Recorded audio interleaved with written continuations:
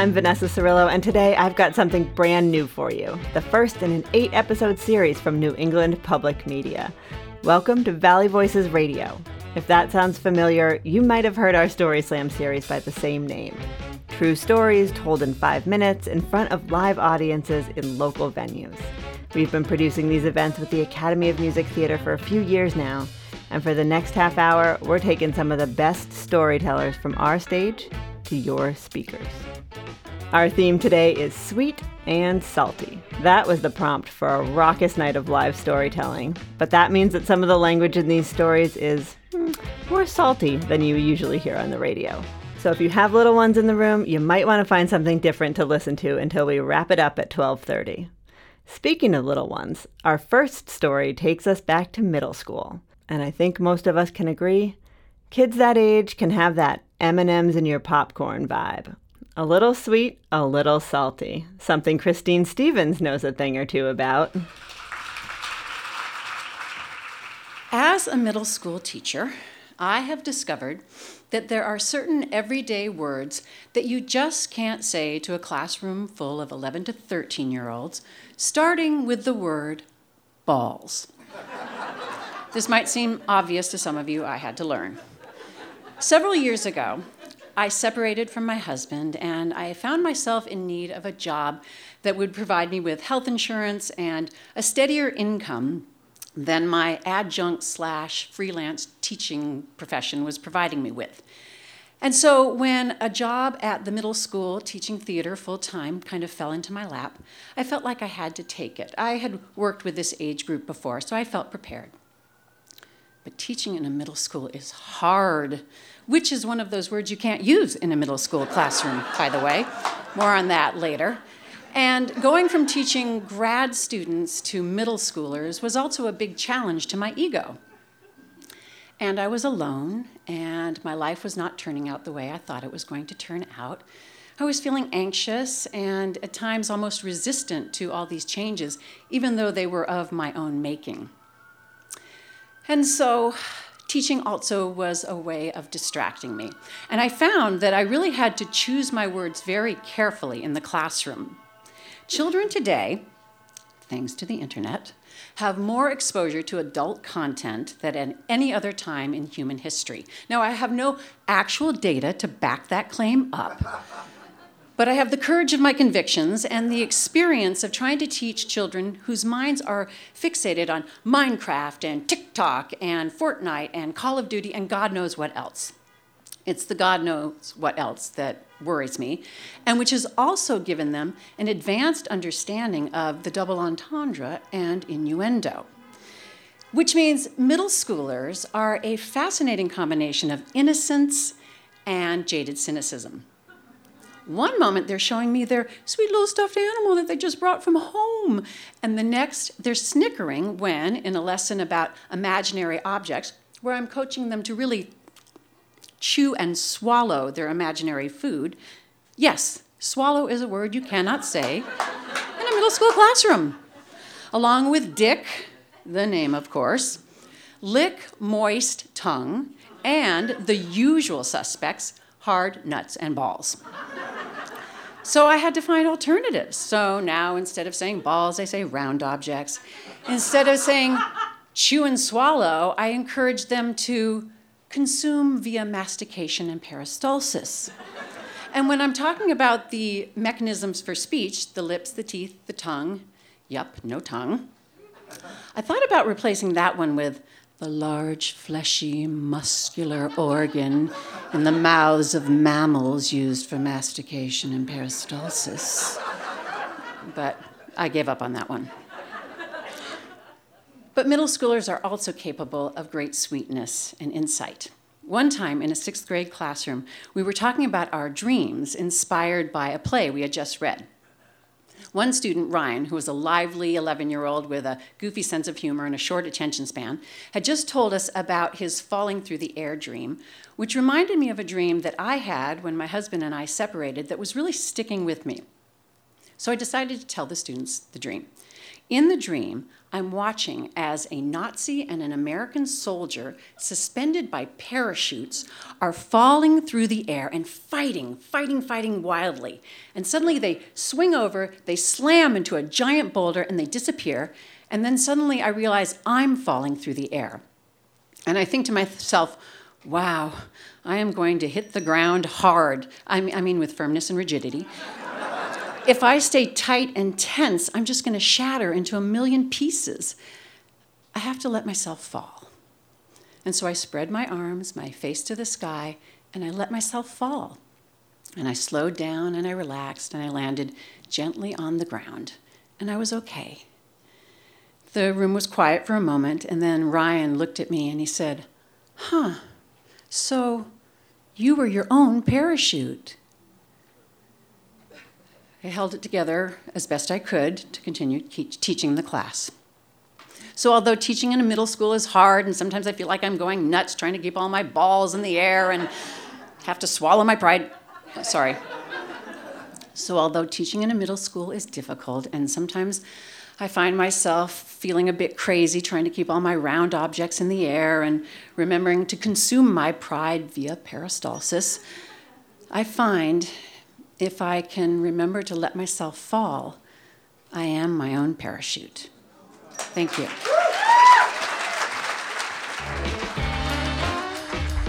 That was Christine Stevens, and when she's not teaching middle school, she writes and performs using any words she wants.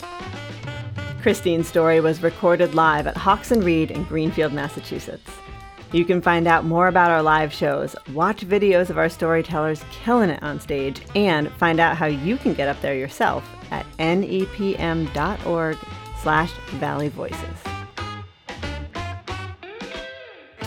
If you're just joining us, you're listening to Valley Voices Radio from New England Public Media. I'm your host, Vanessa Cirillo. Next up, Sarah Rivers tells us how she met Mike, the sweet to her salt. When you walk into a really public bathroom, like say at the airport, do you ever wonder which stall is the safest to use? Like which one has had the least amount of asses on it? This is where your mind goes, Mike said. We were on our way home from Boston after a very romantic getaway. Broadway show, fine dining, the whole nine. The timing was not my best. Silence filled the car, and I wondered if I'd finally said the thing that pushed Mike over the edge. See, all my life, men have told me I'm too much. Like, when I questioned the Bible's teachings, my dad punished me. And when I walked into college graduation, woo! My boyfriend snapped, Sarah, no. Every man thereafter has shushed and shamed and silenced me until I was a shell of myself. It took years of therapy to realize I'd rather be too much and single than hide the real me. So when my friend told me she found the perfect guy for me, I took the real Sarah out for a spin. After our first date, I told her, it's not gonna work out. She said, wait, you talk nonstop, Mike made you laugh, and he's tall, dark, and handsome. What's the problem? After our second date, I asked my sister, is it normal that Mike compliments me all the time? He said he admires my work ethic. Yeah, that's normal, my sister said. It's our messed up childhood that is not. I wanted to believe her, but when I burst into hysterical laughter in the silence of the tea house on our third date, I braced myself for reprimand. Mike said, I love your laugh. I realized I'd misjudged him to be this stuffy, upper-class physics nerd who'd never date a loud, outrageous woman who listens to Lady Gaga and tells that's what he said jokes. In my defense, Mike listens to the Allman Brothers, tells dad jokes, and his favorite hobby is gardening. My favorite hobby is being naked. But Mike wasn't an old fart that I'd imagined, so maybe he did like the real me. I made a deal with myself. If things stayed interesting and Mike stayed interested in me, I'd keep seeing him. And soon I stopped fretting over the zany things I said. And even when I made Mike blush, he swore he loved how my mind worked. Then my grandfather died. I shared with Mike how only 4 of us attended his gravesite. There was no funeral. I'm not surprised, I said. My family isn't close. Why do you think that is? Mike asked. I burst into tears. All the abuse I'd endured throughout my life flooded me now that I was in a healthy relationship. See, I couldn't cry when my brother died because he turned his back on God. And when I was married, my ex-husband left the room every time I cried because he couldn't handle unpleasant emotions. So I don't cry in front of anyone, especially men. I got so angry for having this emotional breakdown in front of Mike, but I couldn't stop. I sobbed and sobbed. Mike carried me to the couch where he held me for an hour. He held me until I stopped crying. After that night, I started saying things before my brain could censor them, like I confessed my traumatic past, and I started calling his house our house. And the first time he said, "God, I love you, Sarah," I joked, "I am pretty funny." But nothing I said pushed Mike away. This brings us back into the car after our very romantic getaway and my obnoxious bathroom question. The silence was killing me. I can't be the only one who wonders this. Mike just chuckled. Before we do the math, what do you mean by safest stall? Is it really the number of asses, or perhaps the cleanliness of said asses? I looked across the car in pure awe. This is the man I'm going to spend the rest of my life with. He truly gets me. Maybe I just had to go through all those relationships to find the safest one to park my ass.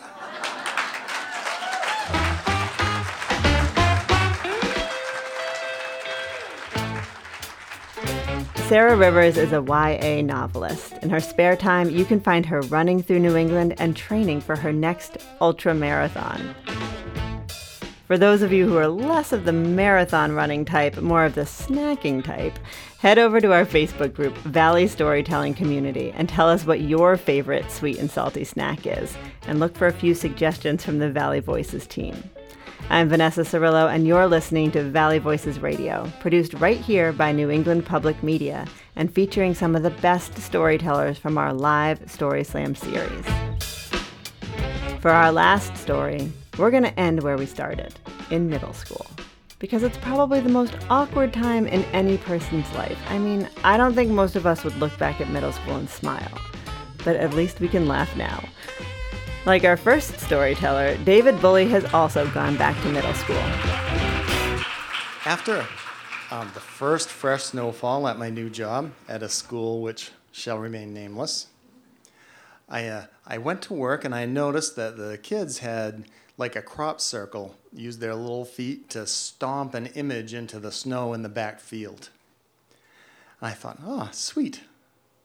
And then I went to the second floor and I looked down on the image and it was a 50-foot penis. Salty. So half the faculty was aghast, and the other half thought it was a pretty funny joke. And the principal came to me. It was my job to do all discipline. The principal came to me, and she said, well, the first thing you have to do is collect evidence. Evidence? It's a 50-foot penis. So I went to the roof and took out my cell phone and took a picture. And then, do you guys know how people have to use perspective to make it look like they're holding up the Leaning Tower of Pisa? What followed was about 40 photos of the most lewd and obscene uses of perspective I could imagine. We're using my cell phone like this. I was bent over for some and embracing some, and I sent Snapchats to my friends. I spent about a half hour on the roof just cracking myself up. with this enormous 50-foot penis in the snow. Then I went back downstairs. It was easy to discover who did it. I just asked the first kid who walked by. I'm like, yo, who did that? And they told me the names right away. The principal came up to me and she said, "Can I see the photos?" One thumb switch and I was done. So I lied to her. I said, geez, my phone just died. I'll recharge it and mail the pictures to you. Then I had the 3 young men come to my office. And so we often do an enormous disservice to our children, and I did this to my children who are now adults, in that I always told them how good they were. Now, what this means is, for real, the kids have an image in their mind that their parents need to think that they're good, and they'll maintain that story at all costs, even when it's not true, even when they do something like we all do, right? So these kids sat down and they lied to me. And I started to get a little offended about the lies, and then I realized I had just lied to the principal to stay out of trouble. So their lies were kind of reasonable. So I explained, hey, we all lie to avoid pain. Animals do it, birds do it. Camouflage is kind of a lie when you think about it. No big deal. And then I lied to them, and I said, but one of you guys already confessed, so it's no big deal. I know you did it. And they said, we have a right to do it. It's art.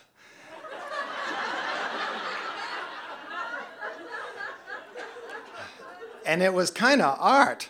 I mean, there was a little slope, which I thought was really kind of realistic and cool, and the balls were not exactly symmetrical, so they put some thought into it, you know?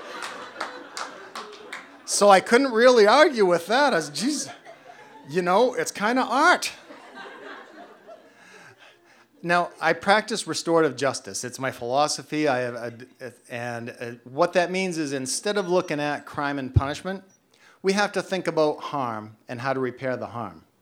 So that way we don't judge people. We just help them fix what's wrong.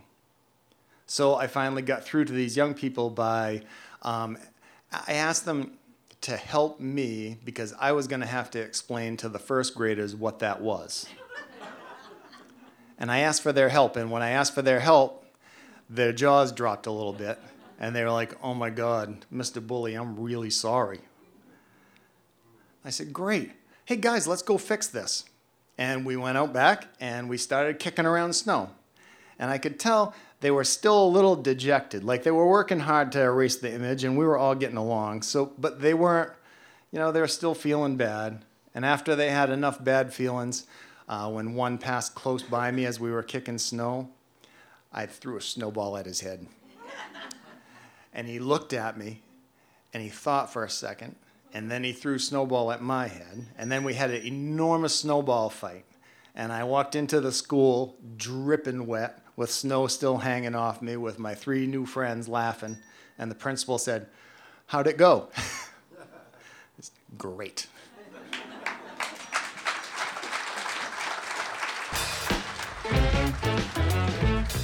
David Bully was born and raised in the wilds of northern Maine and admits he still feels a little like a barbarian from the north when dealing with the genteel people of western Massachusetts. But I gotta say, to handle middle schoolers with such patience and empathy, that's hard. Juggling all those balls, it's gotta be tough to swallow. Couldn't help myself. That's our show for today. We'll be back next week with more stories told right here by your friends and neighbors. Can't wait that long? Subscribe to the Valley Voices podcast and check out our summer short series. Each mini episode gives you a single story and a little extra from the storyteller, too. Find it wherever you get your podcasts or at nepm.org/Valley Voices. That's where you can also learn about auditioning for our next Story Slam season. Valley Voices Story Slam is produced by New England Public Media and the Academy of Music Theater. This show is produced by Katie Wright. Our theme is Love Disease by local guitarist Buddy McEarns and his band. I'm Vanessa Cirillo. Join me next Saturday for more great stories on Valley Voices Radio.